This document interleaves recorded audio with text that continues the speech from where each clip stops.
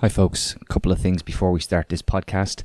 We are obviously covering events in Gaza, Israel's Operation Dawn, but this conversation is with Gareth Browne, a really good journalist based in Ramallah in the West Bank, and he puts into context one of the key kick-off points to the current conflict, and I think it was a really interesting insight into how we have arrived where we are, and also points to some of the issues in terms of the Palestinian people and what real level of autonomy they have, i.e. none, being totally dependent on Israel for electricity and indeed economic wages, as he outlines in terms of the work visas situation and how that can be used to keep a population down effectively.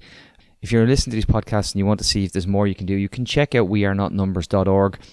That is an organisation that long-time listeners will have heard me talk about previously, and some of the members have been on this podcast. And indeed, Enos Haman will be rejoining me on the podcast this afternoon once we can establish a stable link to Gaza. I'm sorry to do this, but we really do need to ask you guys to support us as well. These podcasts, while they go out for free, they have a value and they cost, whether it's opportunity cost or the ability to try and keep this show on the road. The only way we do that is by paying it forward via the Patreon model. It's really simple. It's patreon.com/tortoiseshack. There's a range of options there. Click on the one you want. Usually it's $5.50 a month. It's the price of a fancy cup of coffee, as we say, an expensive cup of coffee nowadays, unfortunately. But it keeps us going, and it means we don't have to have ads or sponsors. I mean, I couldn't be covering this in all clear conscience and then have the likes of some of the corporations who still operate in what they'd like to call the disputed territories. All of those conflicts go away when you can maintain yourself via the Patreon model, but it doesn't really help pay bills unless you guys actually help us do so. So one more time, it's patreon.com/tortoiseshack, and I'll let you listen to the podcast that we recorded earlier this morning with Gareth Browne. Do check it out and check out his work on social media. On Twitter, you'll get him at Browne Gareth, and Brown with an E. Thanks for listening. Thanks for the support, and more to come. Hello and welcome to the Echo Chamber podcast. My name is Tony Groves, and as we are recording before 1 p.m, my co-host Martin cannot get out of bed. We know this, folks. This is what he'll tell everybody. It's because he's unwell, but we just know that he doesn't generally get up until Live Line starts on RT Radio 1, and just to have a thing. And that's all my digs out of the way for the morning. I am delighted to be joined by Ramallah-based journalist with AFP, Gareth Browne, Gareth has kindly joined to. Gareth has decided to join us this morning to have a conversation in a personal capacity. I want to be very clear that it's great to talk to people who have been on the ground and seen things with a fresh pair of eyes. Gareth, thank you so much for taking time to talk to us. No worries. Pleasure to be here. Thanks for having me on. Listen, you've been covering this, I've been following your tweets now for a while. I've seen some of the coverage you've put out, but last year when we covered this across this platform, it was a really, really difficult period, and the conflict went on for days and days, and we saw the destruction of Gaza. We've seen since then the amount of damage that was done. We've seen the needs for funding to rebuild Gaza. We've seen that hasn't happened, and now we see a situation where the area is on its knees. But we now, in the last, what have we now, Gareth? We're less than 36 hours, 40 hours into this, and we've seen the assassination effectively of 2 Islamic Jihad commanders or leaders, depending which way you look at it. Can you give me your sense of how this conflict, it sounds terrible we're saying this year's, my God, I have to correct myself on that, but this most recent conflict is different than the last? Yeah, I mean, first and foremost, this is obviously, from the Israeli perspective, a war against Islamic Jihad, not Hamas. So Islamic Jihad is the second kind of most prominent armed group in Gaza. And they're very much seen as a kind of maybe a little sister to Hamas.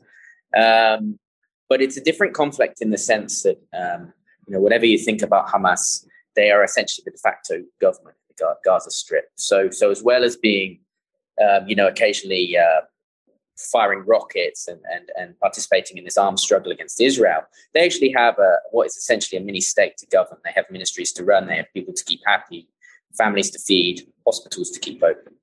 The difference this time is, this year, the last 3 days, is Islamic Jihad don't don't have that. They call themselves the vanguard of militant groups against Israel. So they are purely a fighting organization, if you like. So they're unencumbered by the responsibilities of governance, let's say. So I think the Israelis, listening to the Israelis, the IDF, they've been very specific in saying, this is a war against Islamic Jihad, and they don't want Hamas to get sucked into it, and I don't think Hamas want to get sucked into this. So in that sense, although we're seeing a rising casualty toll in Gaza, we're seeing hundreds of rockets being fired into Israel from Gaza. Most of them are being intercepted by the Iron Dome. It's still quite limited. Islamic Jihad have, their capabilities just aren't the same as Hamas isn't. And this is contained as long as Hamas don't get sucked in, which I don't think anyone really wants at the minute, but that doesn't mean it can't happen by accident. That would be one of the biggest fears that I'd imagine ordinary citizens on the streets of Gaza that I've spoken to as well will share this, that this could be because of the death toll, the pressure on Hamas then to actually join this conflict will build. And I know you've said that Islamic Jihad are not encumbered by the needs of governance, which is fair. But many, I think it was the first commander who was murdered. Was assassinated.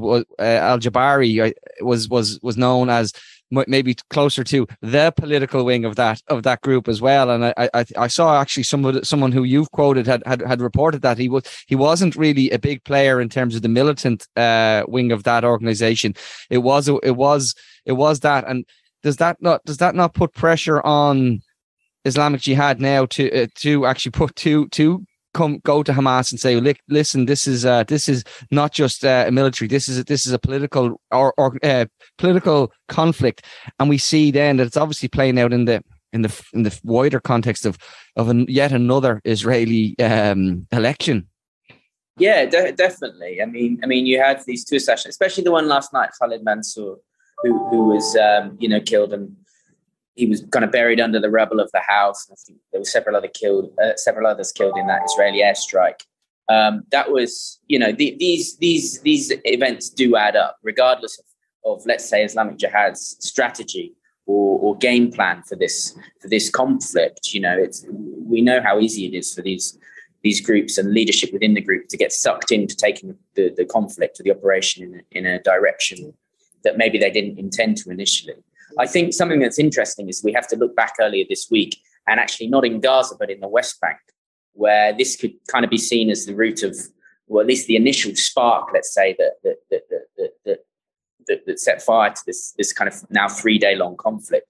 When a senior Islamic Jihad figure in the West Bank was arrested by the Israelis. Again, this guy was kind of more affiliated to the political wing. But he was arrested in a manner which was seen as quite humiliating, and there's video footage of him being attacked or being bitten by an Israeli army dog, and that really kind of was seen as the thing that stoked the tensions that led to this conflict. So everything that happens, even if it's especially these kind of 3 incidents, the arrest of Bassem Assadi, the killing of Faisal Jabari, and the killing of Khalid Mansour last night, you could say that they are maybe aimed at the more political wing of Islamic Jihad, but they still, they're incidents that Islamic Jihad feel they have to respond to. They can't go unannounced, and an issue like a conflict like this, everybody wants to have the final say, the last word, right? So the worry is that, as we kind of said before, there are some kind of more political elements within the group, but the worry is that they feel compelled to respond to something, whether it's an assassination, a killing, this arrest that happened in the West Bank, and that's when things spiral out of control, and this conflict operation doesn't go the way the IDF wanted to, or the way that Islamic Jihad senior leadership had in mind to begin with. And we do see that, the IDF have issued a statement a few days ago saying that they have a number of targets. And, so it's that kind of open-ended thing that if you've been following this for a while, that is a simple way of saying it ends when we say it ends. It's not, I've heard people, say, oh, they've done that now, but it simply keeps their options open. And it is, it is worrying, I suppose, that yet again, I mean, you're sitting in the West Bank. And if you forgive me, you made the point that the West Bank is better served, say, for electricity needs and that. And we're looking at a situation in Gaza where the only way of getting any electricity now is currently from Israel, because the main plant has been denied fuel for a number of weeks. And now you even see the UN Human Rights Watch saying that we can't operate anything at the moment as well. So it's a terrifying time for ordinary citizens in Gaza, because water shortages are already now becoming a problem. And that was on top of how difficult it was before this conflict started. Is there any sense of any sort of, trying to limit this damage to just, I hate to say this, but just combatants? Because obviously that's not the case, because even in that strike that you referred to, that took down the entire house and everybody who was there. I mean, children, wife, relatives are all pulled from the rubble, and if they are not dead, they're severely injured. So I don't know how do we get even human rights? How do we get water going? How do we get electricity going? All of these things. Is there any talk of that, or is this we have to wait until this conflict secedes? Yeah, it's a really good point. I mean, the infrastructure in Gaza just gets pounded every time there's a conflict like that, which at the minute is every year, every 18 months. And obviously there are many civilian casualties, regardless of how surgical the Israelis say they're trying to be. So that's a kind of common feature. I think again, looking back to last year, Hamas is in a slightly different situation, because I don't know the exact number, but I believe there's about 20,000 permits have been issued, and these are for Gazans who can go and work in Israel, and that is a huge source of income for families. You if you're a family in Gaza, you have one member who's going to work in Israel, the salary is probably 3 or 4 times what you would get in Gaza. So that's enough money to feed a whole family. For that salary could be helping a family of 5 or 6 people survive, and like Hamas know that the moment they get involved in this conflict, those permits will be cut completely. So I think there's that idea where Hamas have kind of bought into not extending this. But of course, look, as long as the military operation goes on, there is no talk of rebuilding hospitals, getting fuel back in. I mean, the main power plant in Gaza is offline because they haven't been able to bring in fuel for 6 days now. It's not even being discussed. UNRWA shutting down services. So yeah, I mean, as long as there's actually fighting, the humanitarian situation is just absolutely an afterthought, and that's that's the real tragedy. I was speaking to someone yesterday who said that they were involved with an NGO where children were just going to sleep when rockets were firing, and the children just pulled the blankets over their heads and fell fast asleep, and how sad it was that this was kind of that there was a level of acceptance of that. And I just thought it was really striking to know that's no way for any child to grow up and live. Yeah, I saw a picture yesterday, or like 2 pictures, which kind of, I think, really underlined the asymmetry of the conflict. And one was the sirens going in Tel Aviv, and all these beachgoers like huddled, in this kind of bomb shelter, and with their shirts off and their towels over their shoulders, and in their swimmers with their sunnies on.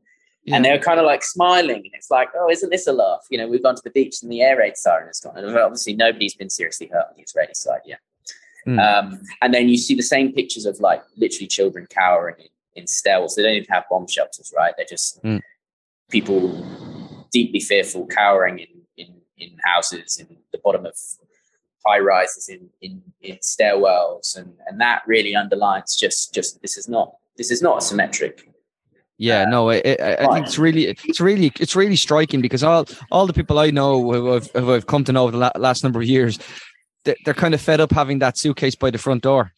They're fed up having that, what we'd call the bug out plan, all of those things, and it's kind of, and it must be playing a huge emotional toll on people to, like we haven't even begun to unpick the types of PTSD and mental health issues that come from living in the stress-filled conflict zone for so bloody long. Like it's effectively 14 years of this in waves.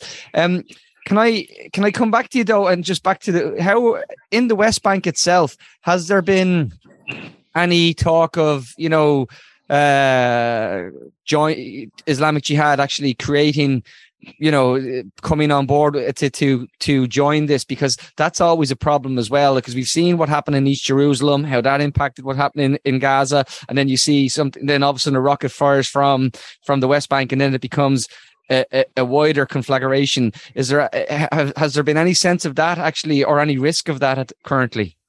I think that's something that the Israelis are really, that's something that really worries the Israelis. So last night there was 20, the Israeli army were doing raids in the West Bank, and they arrested 20 Islamic Jihad operatives. Now, I don't exactly know what operative means. It could be fighters, it could just be some 19-year-old kid with an Islamic Jihad headband. And the night before that, they arrested 19. So that's 39. I mean, look, the West Bank in the last 5-6 months is becoming increasingly restive, especially in the north, right? Jenin camp, and that is where Islamic Jihad have a presence. And there's lots of guns. This place is really armed to the teeth. The rule is tend to be Israeli assault rifles as well that the armed factions are using in the West Bank. Whether that can graduate onto some sort of, like, let's say, participation in this conflict, I mean, I don't see it happening yet, but I think that is something that really concerns the Israeli military, because it's one thing, they've got kind of Gaza hemmed in, and the Iron Dome is very, very effective, but we're only about 10 miles, 15 miles from Jerusalem here in Ramallah, and Jenin is not far from Tel Aviv. So if they were to have this kind of unrest in the West Bank, which probably take a very different shape, it wouldn't be, firing rockets, but it'd probably be, you'd expect it would be more of a kind of traditional armed struggle or guerrilla attacks, even terror attacks within Israel itself. That would really change things. And it's hard, you think that the Israelis would really struggle to kind of defend on two fronts. But for sure, they're concerned about, I mean, in the West Bank, Islamic Jihad have really been working hard. They've been spreading, their networks have been growing over the last few months. And I think that's why the Israelis went after and arrested Bassem Assadi at the start of the week. Isn't it unbelievable when you see the life cycle of these organizational groups, where you think about, Hamas were considered the PLO were too moderate, so Hamas had to be more, had to be more radical, and then, and as they've come down, the others come in now to be the more radical element, and it's just this is something that I find really interesting in my reporting. I spend a lot of time in Jenin, and for me, actually, the ideology is skin deep. These kids, and they're normally young kids, they choose the senior guys are quite ideological, and they're like, they can explain to you the difference between Hamas and Islamic Jihad and Fatah. But when it comes to like the kids, the foot soldiers, they don't have a clue. It's like it's skin deep which guy they're choosing. I mean, they're just, many times they're obviously, like, the West Bank is under military occupation, so they're to a degree they're kind of responding to that. So, I mean, my thinking is, in the north of the West Bank, especially the places that are really restive, the violence, the armed resistance is kind of post-factional. It's and whether it's Islamic Jihad or Hamas, that is, it's kind of it's a label, but the networks which I mentioned before are definitely being set up, but they're not they're not exclusive being one group. There's not this kind of great rivalry. It's this kind of armed resistance, the factions. They have a very different character in the West Bank to what we see in Gaza at the minute. Yeah, I suppose the last thing I'll ask you, and it's, again, I want to be very clear, Gareth speaking in a personal capacity, not the views of his employer, but have you found, because I know many of the people I've spoken to, particularly in Gaza, I have to be quite frank about it, are getting more and more frustrated about saying, well, look at our situation, and look at the reaction from the Western media and the Western world compared to, say, for example, the conflict in Ukraine. It's not gone unnoticed, and it's getting more and more, like, there is a hypocrisy there, I believe. That's but have you heard that from people within the West Bank and people who you've spoken to about, the differences there? Definitely, that's something you hear every day from Palestinians. They're really frustrated with how the world rallied to Ukraine's cause. rightly so, in my opinion. And they say it's a glaring double standard, and it's hard to argue with that, to be honest. I mean, yeah.